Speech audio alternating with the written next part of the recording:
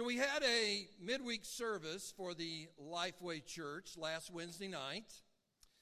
And Raphael, our evangelist, led the Bible discussion there. And he started with a question that I want to consider again this morning.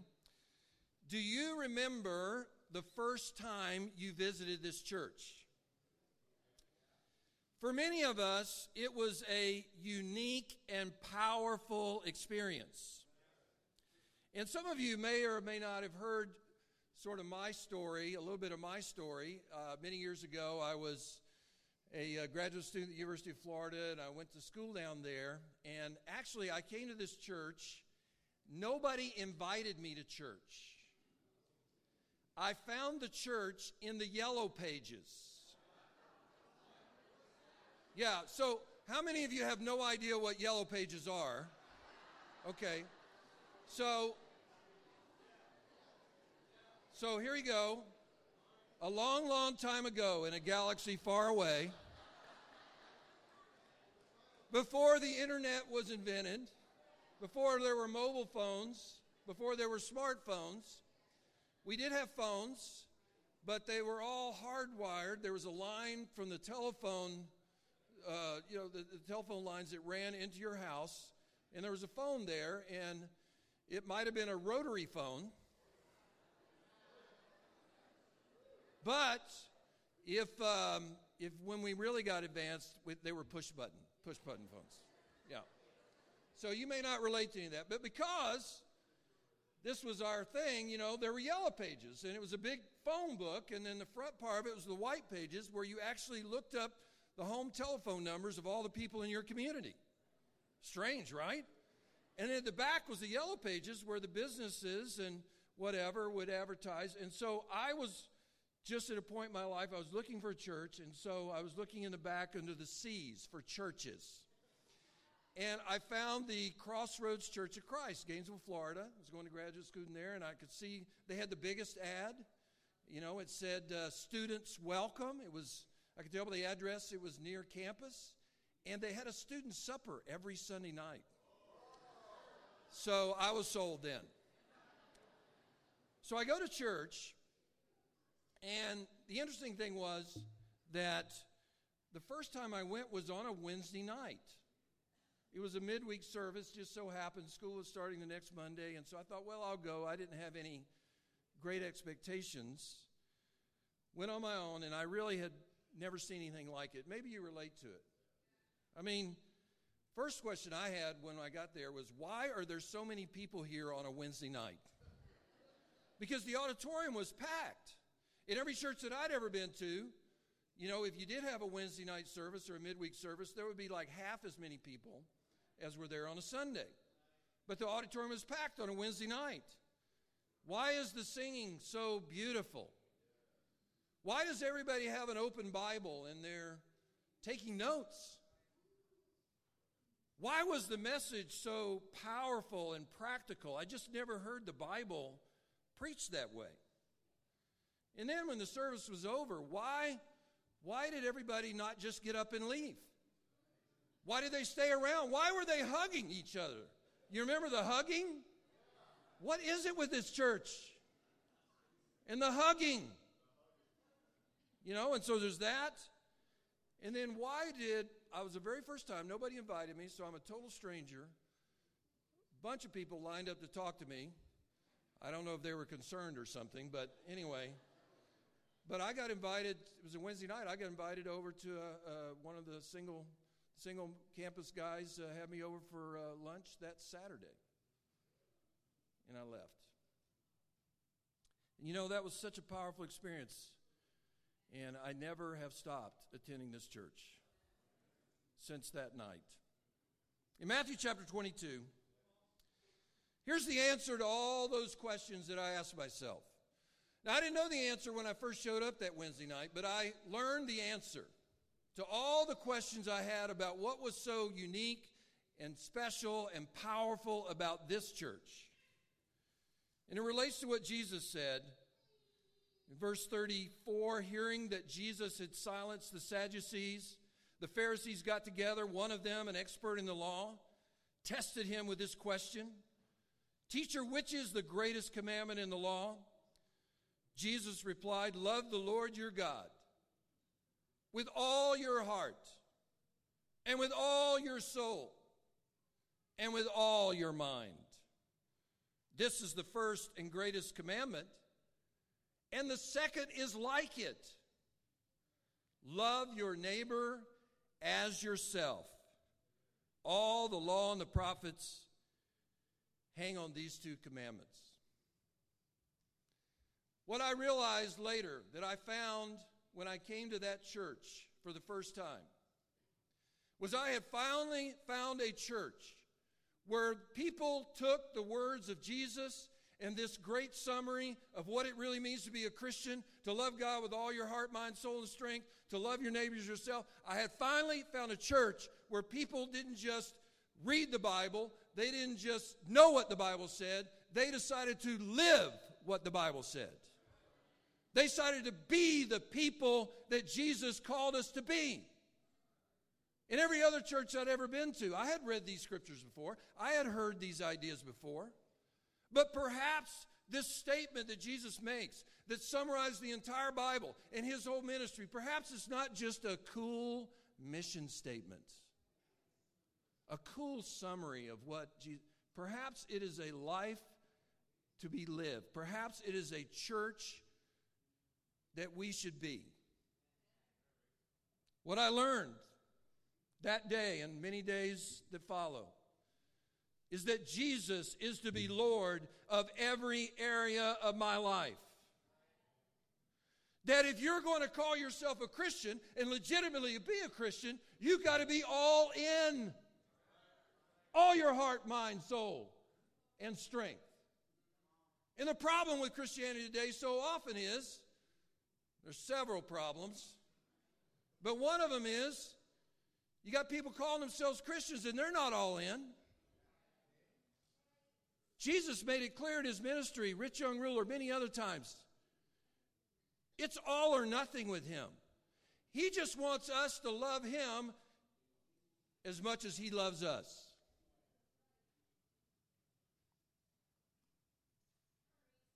Loving God means loving people. And I learned that in that church.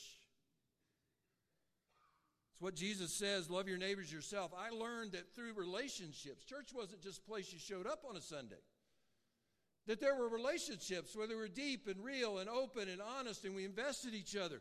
And that we could, through our friendships in the church and through our relationships in the church, we could speak the truth in love, and we could help one another, and we could transform one another to be more like Jesus. And then we could also love our neighbors and love the lost world, and that this was everybody's responsibility. And we all should get out and share our faith and care about lost people and love our neighbor as ourselves. So here's the question.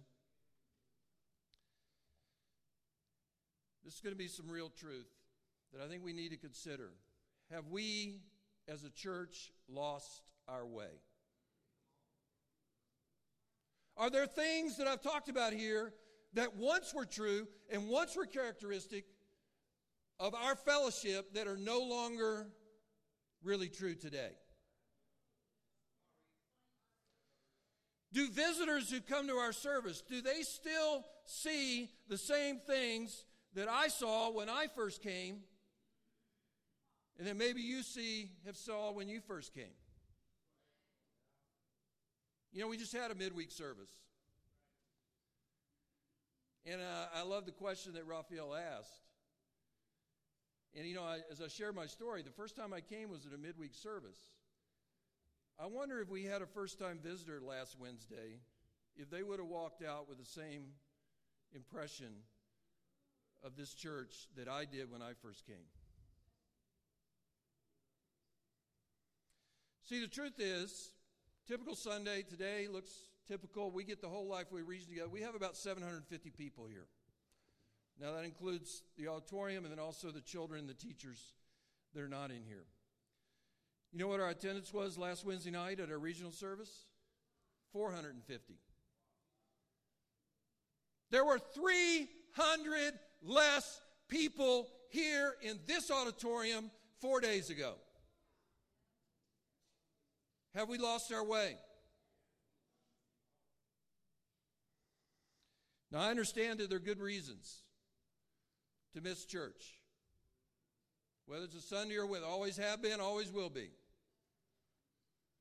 And if you're one of those 300 that are here today, but you weren't here Wednesday, maybe, perhaps you were sick. Perhaps you were out of town. Perhaps you had to work late. There could be good reasons to miss church.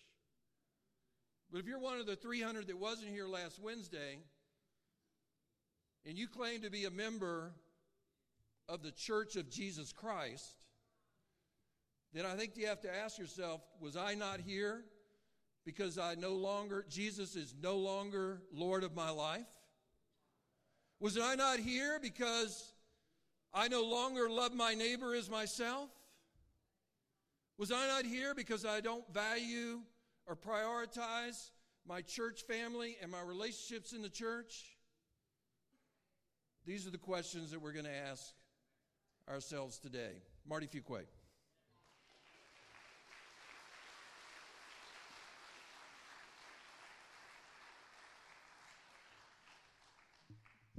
Be turning to your Bible, the book of 2 Peter chapter 1.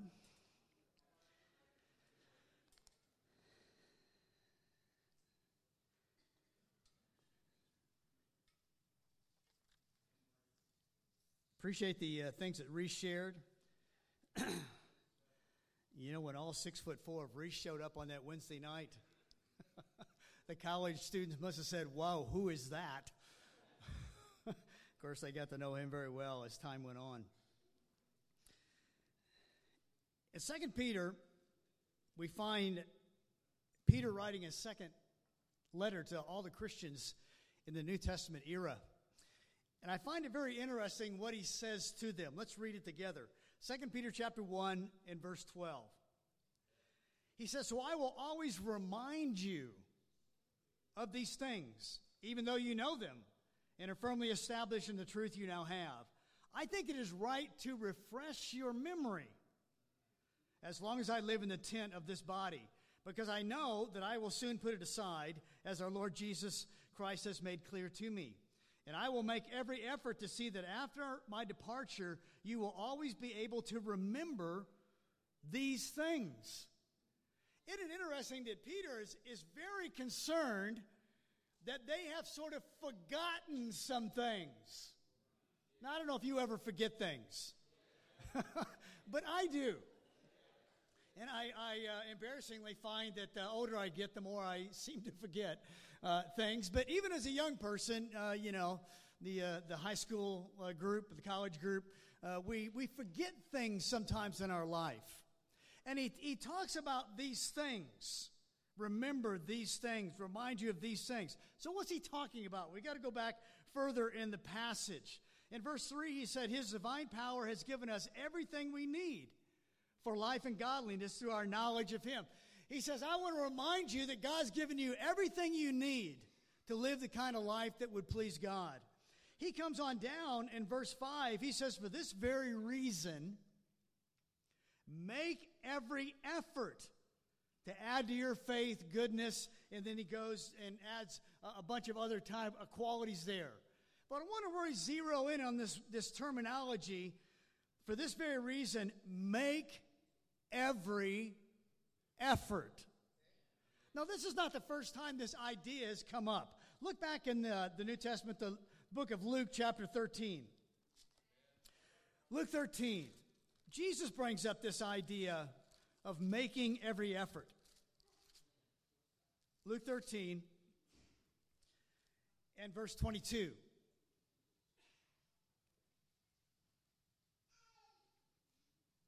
"Then Jesus went through the towns and villages, teaching as he made his way to Jerusalem. Someone asked him," so here's a question, "Lord, are only a few people going to be saved?" That's a good question to ask. You know, if you only had one question, that'd be a good one to ask. Lord, are only a few people going to be saved? Probably the idea was, am I going to be saved? He said to them, "Make every effort to enter through the narrow door. Because many, I tell you, will try to enter and will not be able to. Jesus, here again, also talks about this idea of make every effort. Now, generally speaking, in a person's spiritual life, when they first make Jesus Lord of their life, they're baptized into Christ, their sins are forgiven. The idea of making every effort is very fresh on their mind. It's very real in their heart. I have given my life to Jesus, and I need to be serious about it. I'd say 99% of people at the point of their baptism and directly after that, man, they understand I need to make every effort. But you know what happens to people over time? It's inevitable. It happens to me. It happens to every one of you. It happens to anybody who makes that decision in their life, is that they find out that making that decision isn't something that I make and I got it down. You know, there's some things in life you get it, and once you get it, you got it. 2 and 2 is? You got it. And you don't have to go to USC to get that. 2 and 2 is 4. We got it. We had it. We'll have it next week. If I ask you next week, what's 2 and 2? You already know the answer, don't you? You got it. 4. But you know, there's other things in our life that we know aren't constant. They're going to fluctuate. There are going to be times when you're in a better state and times you're in a worse state. It's inevitable. It happens. It happens in people's marriages. You go through a time where you're doing great with your wife or husband. You ever go through a time, not so much. It goes through time in your schoolwork. You know, a lot of us, college students, high school students, starting out with school, you're doing great, and, next week you're not. That kind of thing. Our spiritual life is like that. And going back to what Peter says, that's why Peter is so focused. He says, I want to remind you of these things because I'm going to be gone. He says, I know the Lord made it clear to me I'm not going to live forever and I may be dying soon. I want to make sure you got this stuff in your life so that you'll be able to get yourself back where you need to be in your life. I want to remind you of where you need to be. For many of us, we need to think back to a time in our life when we were a lot more fired up about our commitment to Christ than we are now. When the thought of missing a service was a big deal. If you think about the things of the Christian life, when you begin to lose your enthusiasm, what happens? You don't have a time of Bible study every day in your life. You don't pray quite as much as you used to. You might miss a service of the church. You don't share your faith with those that you would invite to church or talk to people about their spiritual life. These things begin to sort of fall off, don't they? And they begin to be something that I never would do that. Maybe that happens in your life. That's when you've got to say, hey, I'm beginning to lose it a little bit here. I need to get back to this make every effort religion. Now look over to 2 Timothy chapter 3.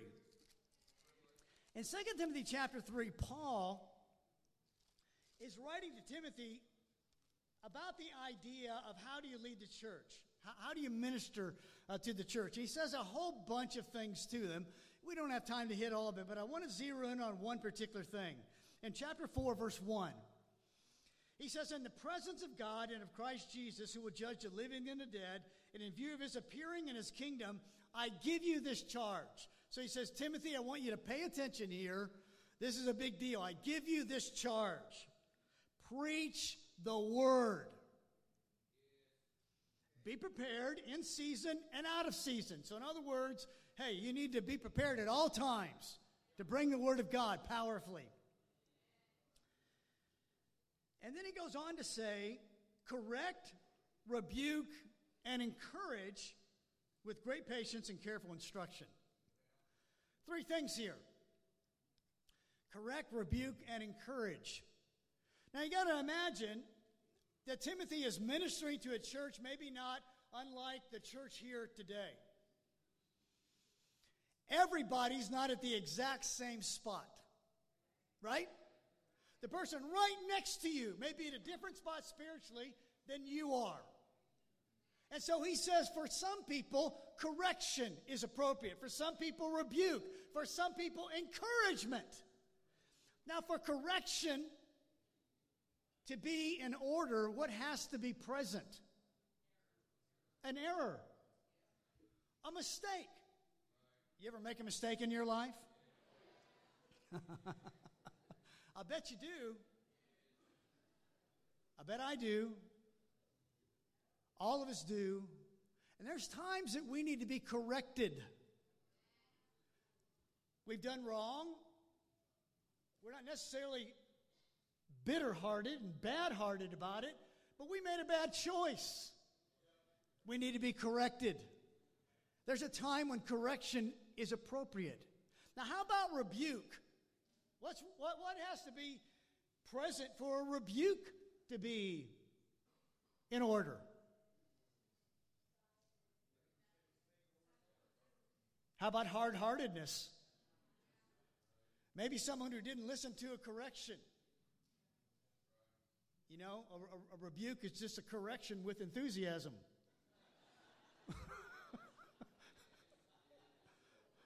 If you know what I'm saying. Now, what has to be present for encouragement to be in the right time? Someone that's just lost their courage. They need to be encouraged. They need to be built up. They need to be strengthened.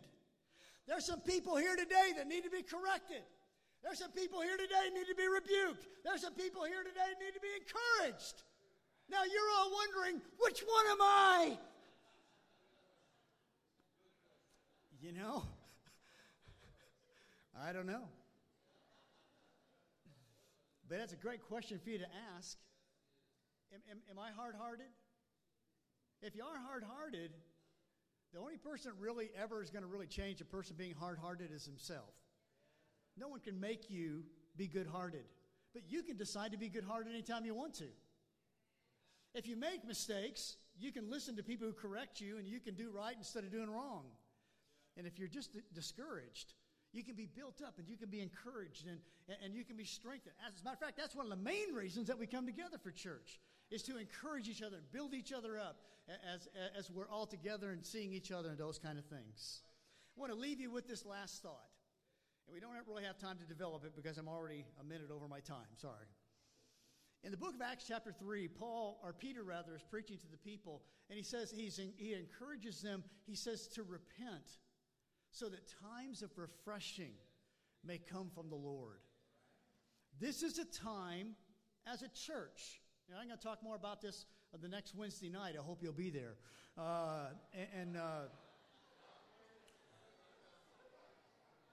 I'm talking about individual and collective repentance.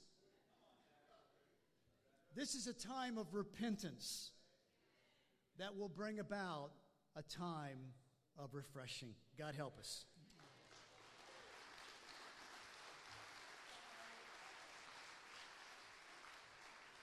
Amen. Isn't this awesome?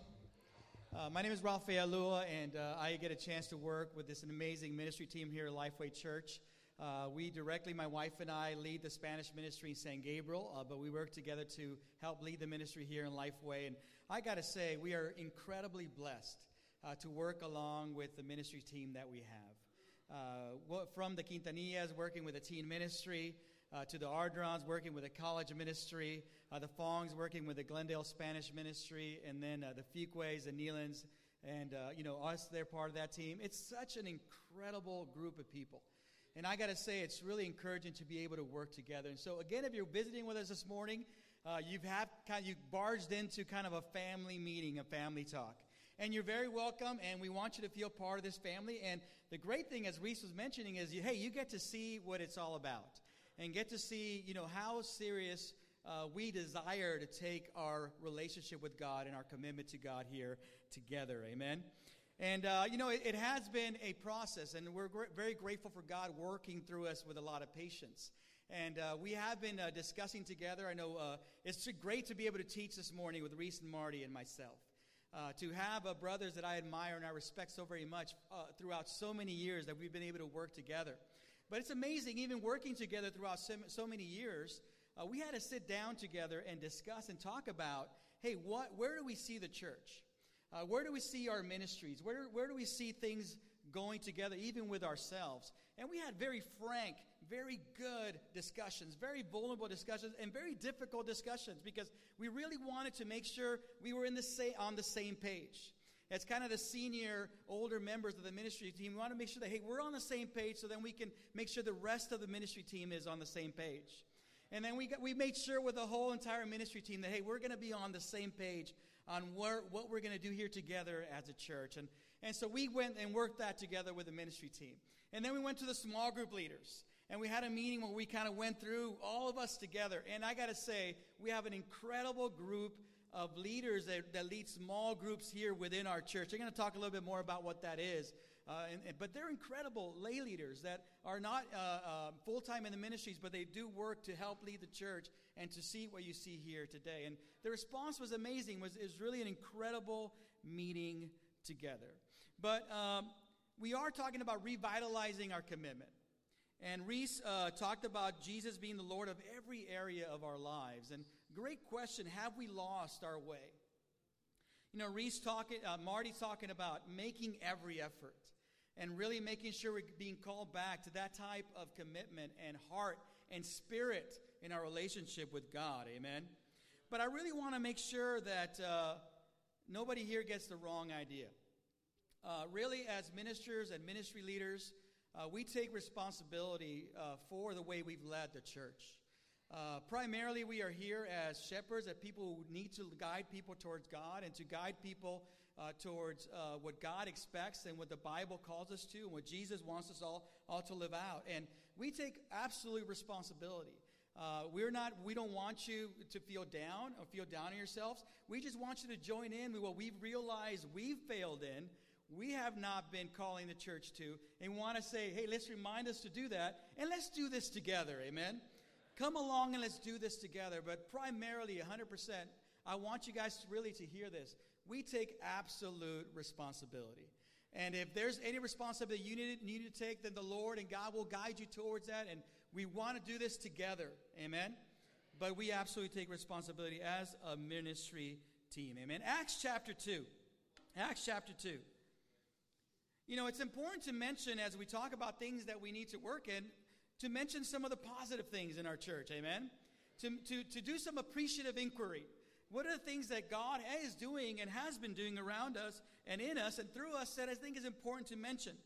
I think, one of the great things, if you guys remember, back in last summer, we started to talk about reaching out. We had midweeks about reaching out. And the encouraging thing, as we had those midweeks, our midweek started to grow. We started to get more and more people coming out to our midweek services.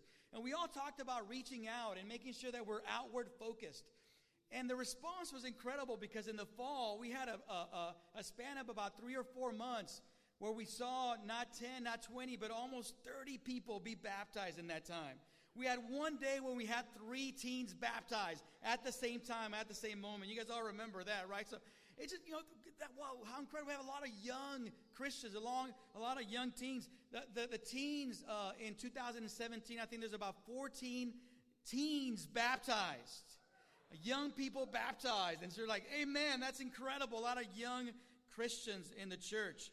2017, you might not know this, but it was our best giving year we've ever had as a Lifeway Church, at least in the last time that the group that's been working here has been looking at things. That's really encouraging. That's a very, very good thing. We have incredible volunteers. Incredible volunteers from people that work in the children's ministry. I know walking in this morning to that room, seeing Marty leading the communion with all that group of people that are with our kids right now, doing a tremendous job. My kids have grown up in that teen ministry. In that children's ministry, and then through the youth ministry and teen ministry. And I got to say, I remember when our kids were small and they would come up and talk about spiritual things, and my wife and I would look at each other and we'd say, did you teach them that? No, I didn't teach them that either. They got it somewhere. You know where they got it? In the children's ministry, amen? Incredible volunteers there, ushers, greeters, counters, members of the Regional Financial Advisory Committee, the incredible music ministry, the different ministry teams, music teams that we have in both worship centers, incredible volunteers. We just had our youth camps and our teen camp. We have an incredible group of people that go and spend their entire week with the kids serving, amen? Wow, that's incredible. We have some mature members in our church. We have some people that have been here for a long time. We have some long-toothed brethren around here, right? And what does it mean if you're a mature member? It means that you're still here, right? You're still here. Now, we might not be doing awesome, but we're still here, and that counts for something, amen? We are still here, and some of us, we're still here after not just 10 years, not just 20 years, but almost reaching 30 years or even 30 years. We are still here. That's something, amen? In the midst of things and changes we need to make, there are some standout small groups. There are some small groups that are doing great things. There's some small groups that are having baptisms, that are growing, that are meeting regularly, that are discipling one another, that are helping each other spiritually, amen?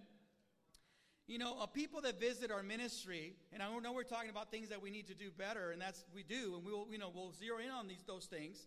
But there's almost universal people that come and visit and come and be in our worship service. They always say, wow, what a great church. What a great service.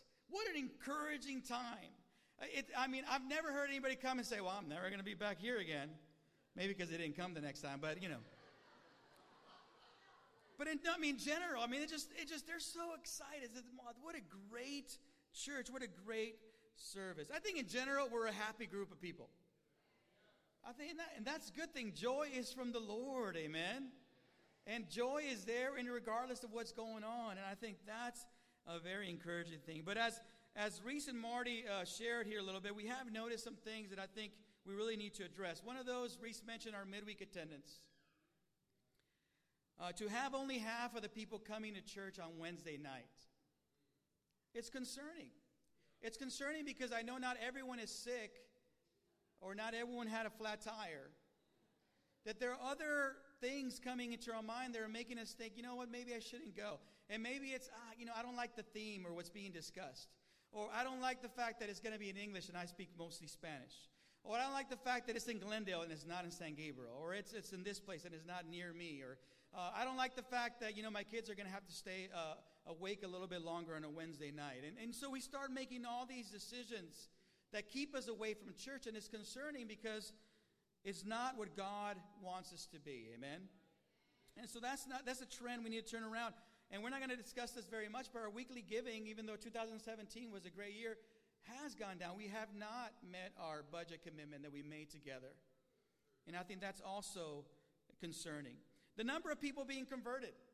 And it's important for all of us that we understand what the Bible's conviction on this, that we should all seek to be the best that we can without comparing ourselves to others. That's what Galatians 6:4-5 says. And I believe that God, as we look at this group, this is an incredible group of people. I believe that God wants to use us even more powerfully to see more and more people be saved.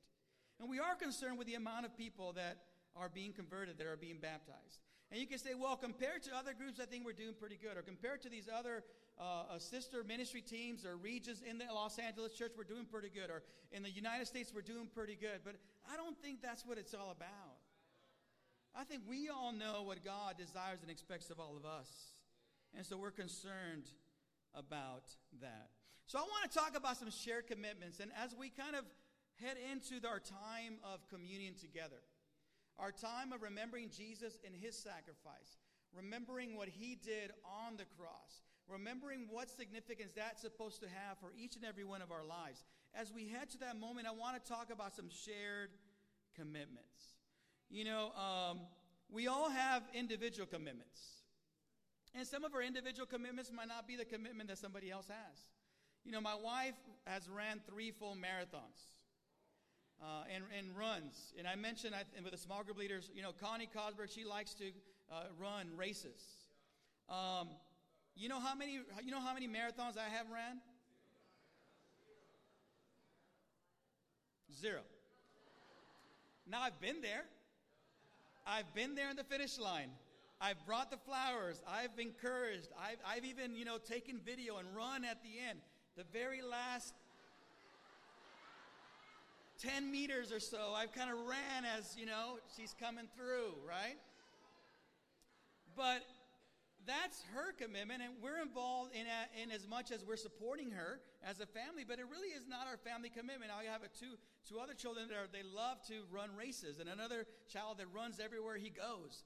But, that's, and that's awesome, but it's really more her commitment. But we also have shared commitments as a family, things that we do together, because this is what we do as a family. When we had when they were little, we had our family times. We did it together. When we had our Lua cheer, you don't want to hear it, but it's a cool Lua cheer, We all did it together.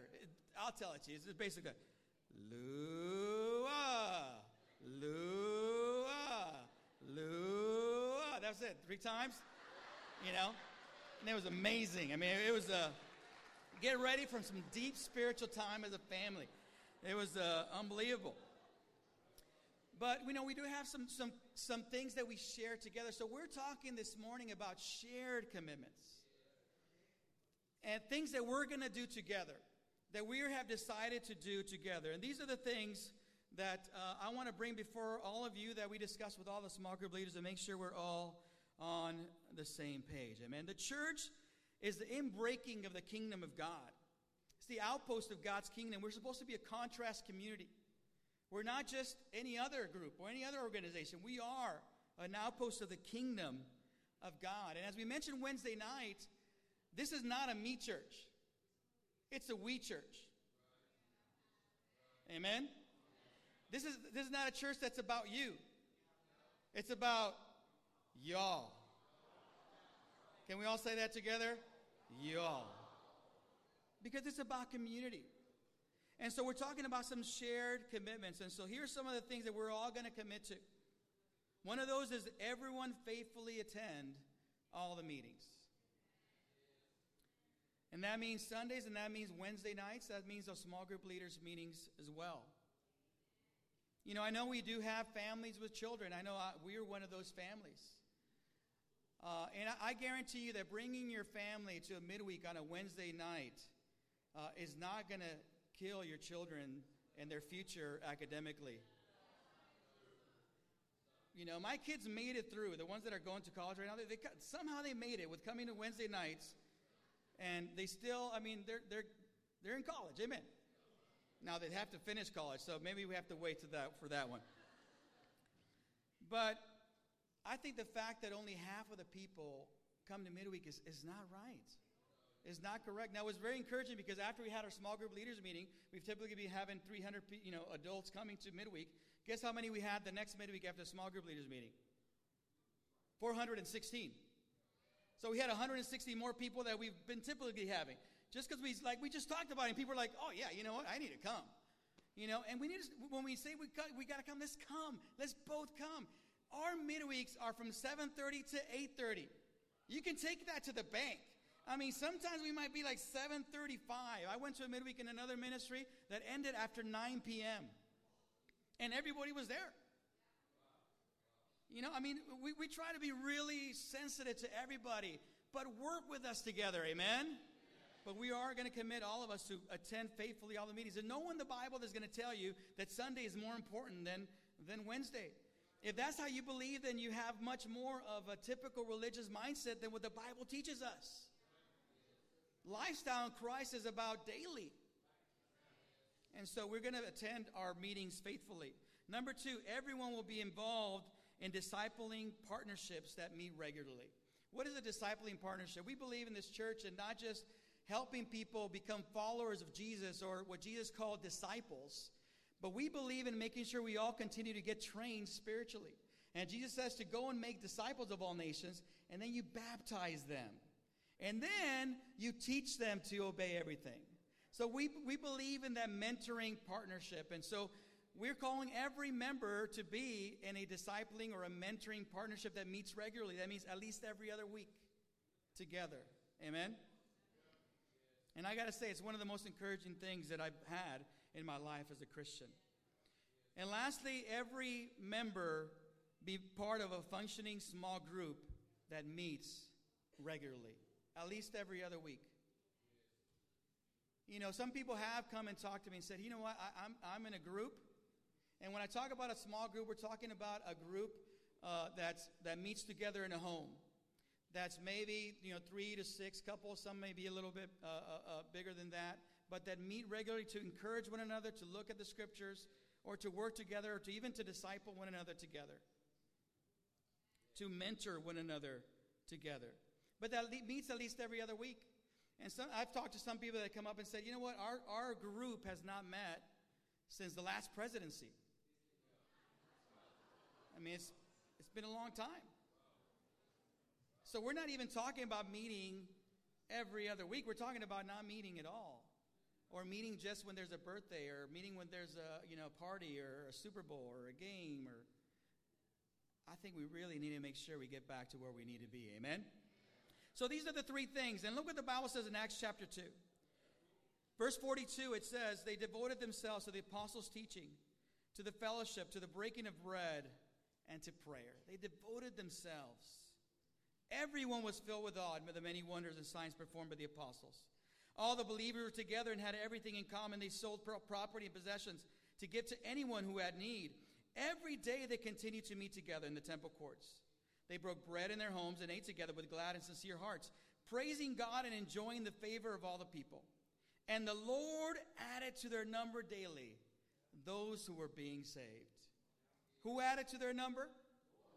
Who brought the growth? The Lord. But what were the people doing? They were devoting themselves. I believe if we devote ourselves, we do the you all, the we together, then God will bring many, many, many blessings to the church. And so you might say, hey, Raphael, coming to all the services, being in a mentoring partnership, discipling partnership, and being in a small group, I'm not sure that's for me. And if that's the case, then you're welcome to come to all the parties. If we cut a cake for a birthday, you're going to get a piece of the cake. We're going to love you. You're going to be loved. But we're talking about shared commitments. And so there's an aspect of that. If we're going to do this, we're going to do this together. And maybe if that's not where you're at, maybe it's a good time to figure out, do I either get to where I need to be, or maybe this is not the level of commitment that I want to have in my life spiritually. But when we talk about we're going to do this shared, we're going to do this together. And so as we think about Jesus, as we think about his sacrifice, as we think about the cost of our redemption and our salvation, I want you to think about, what are we willing to do in response? What am I willing to do in response? Repentance, and Marty's going to, I'm excited about this lesson we're going to do in a couple of weeks here on a Wednesday night on repentance, individually and collectively. Repentance is a good word. Change is a good word.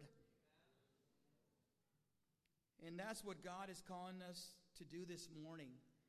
And so, guys, it's a time of encouragement, and refreshing will come.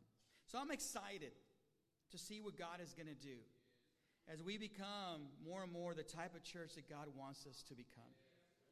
So as we pray together for the communion, for the bread that represents the broken body of Jesus, as we take the cup that represents the fruit of the vine, the blood that was spilled that is now the forgiveness of our sins, let's individually think about what we need to change, what we need to do different, what excuses we've been making to not be wholehearted, to not make every effort in our relationship with God. And I call all of us to do it together in honor of what Jesus so wholeheartedly did for us. Amen? Let's go to God in prayer at this time. Heavenly Father, we come before you first and foremost humbled. Humbled that you love us in such a great and profound way. that you decided to make a way for us to have a relationship with you that's eternal, for us to be with you forever, not just alone, but all of us together. And that way involves such a great level of sacrifice for you and for your son dying in such a horrible and terrible way on that cross. Father, in no way do we want to minimize that sacrifice by our flippancy spiritually or our lack of devotion. We want to and desire to be devoted to you. Father, in the ways that we're lacking, we pray that you fill those areas for us. We pray for your Holy Spirit to move inside of us. God, we feel weak many times. We fail many times. We rebel. Father, we don't want to be that way. We don't. We want to please and honor you. I pray that as we focus on the cross this morning, that you help us to be those people that we desire so much to be for you. We love you and we thank you and we praise you. And in Jesus' name we pray. Amen.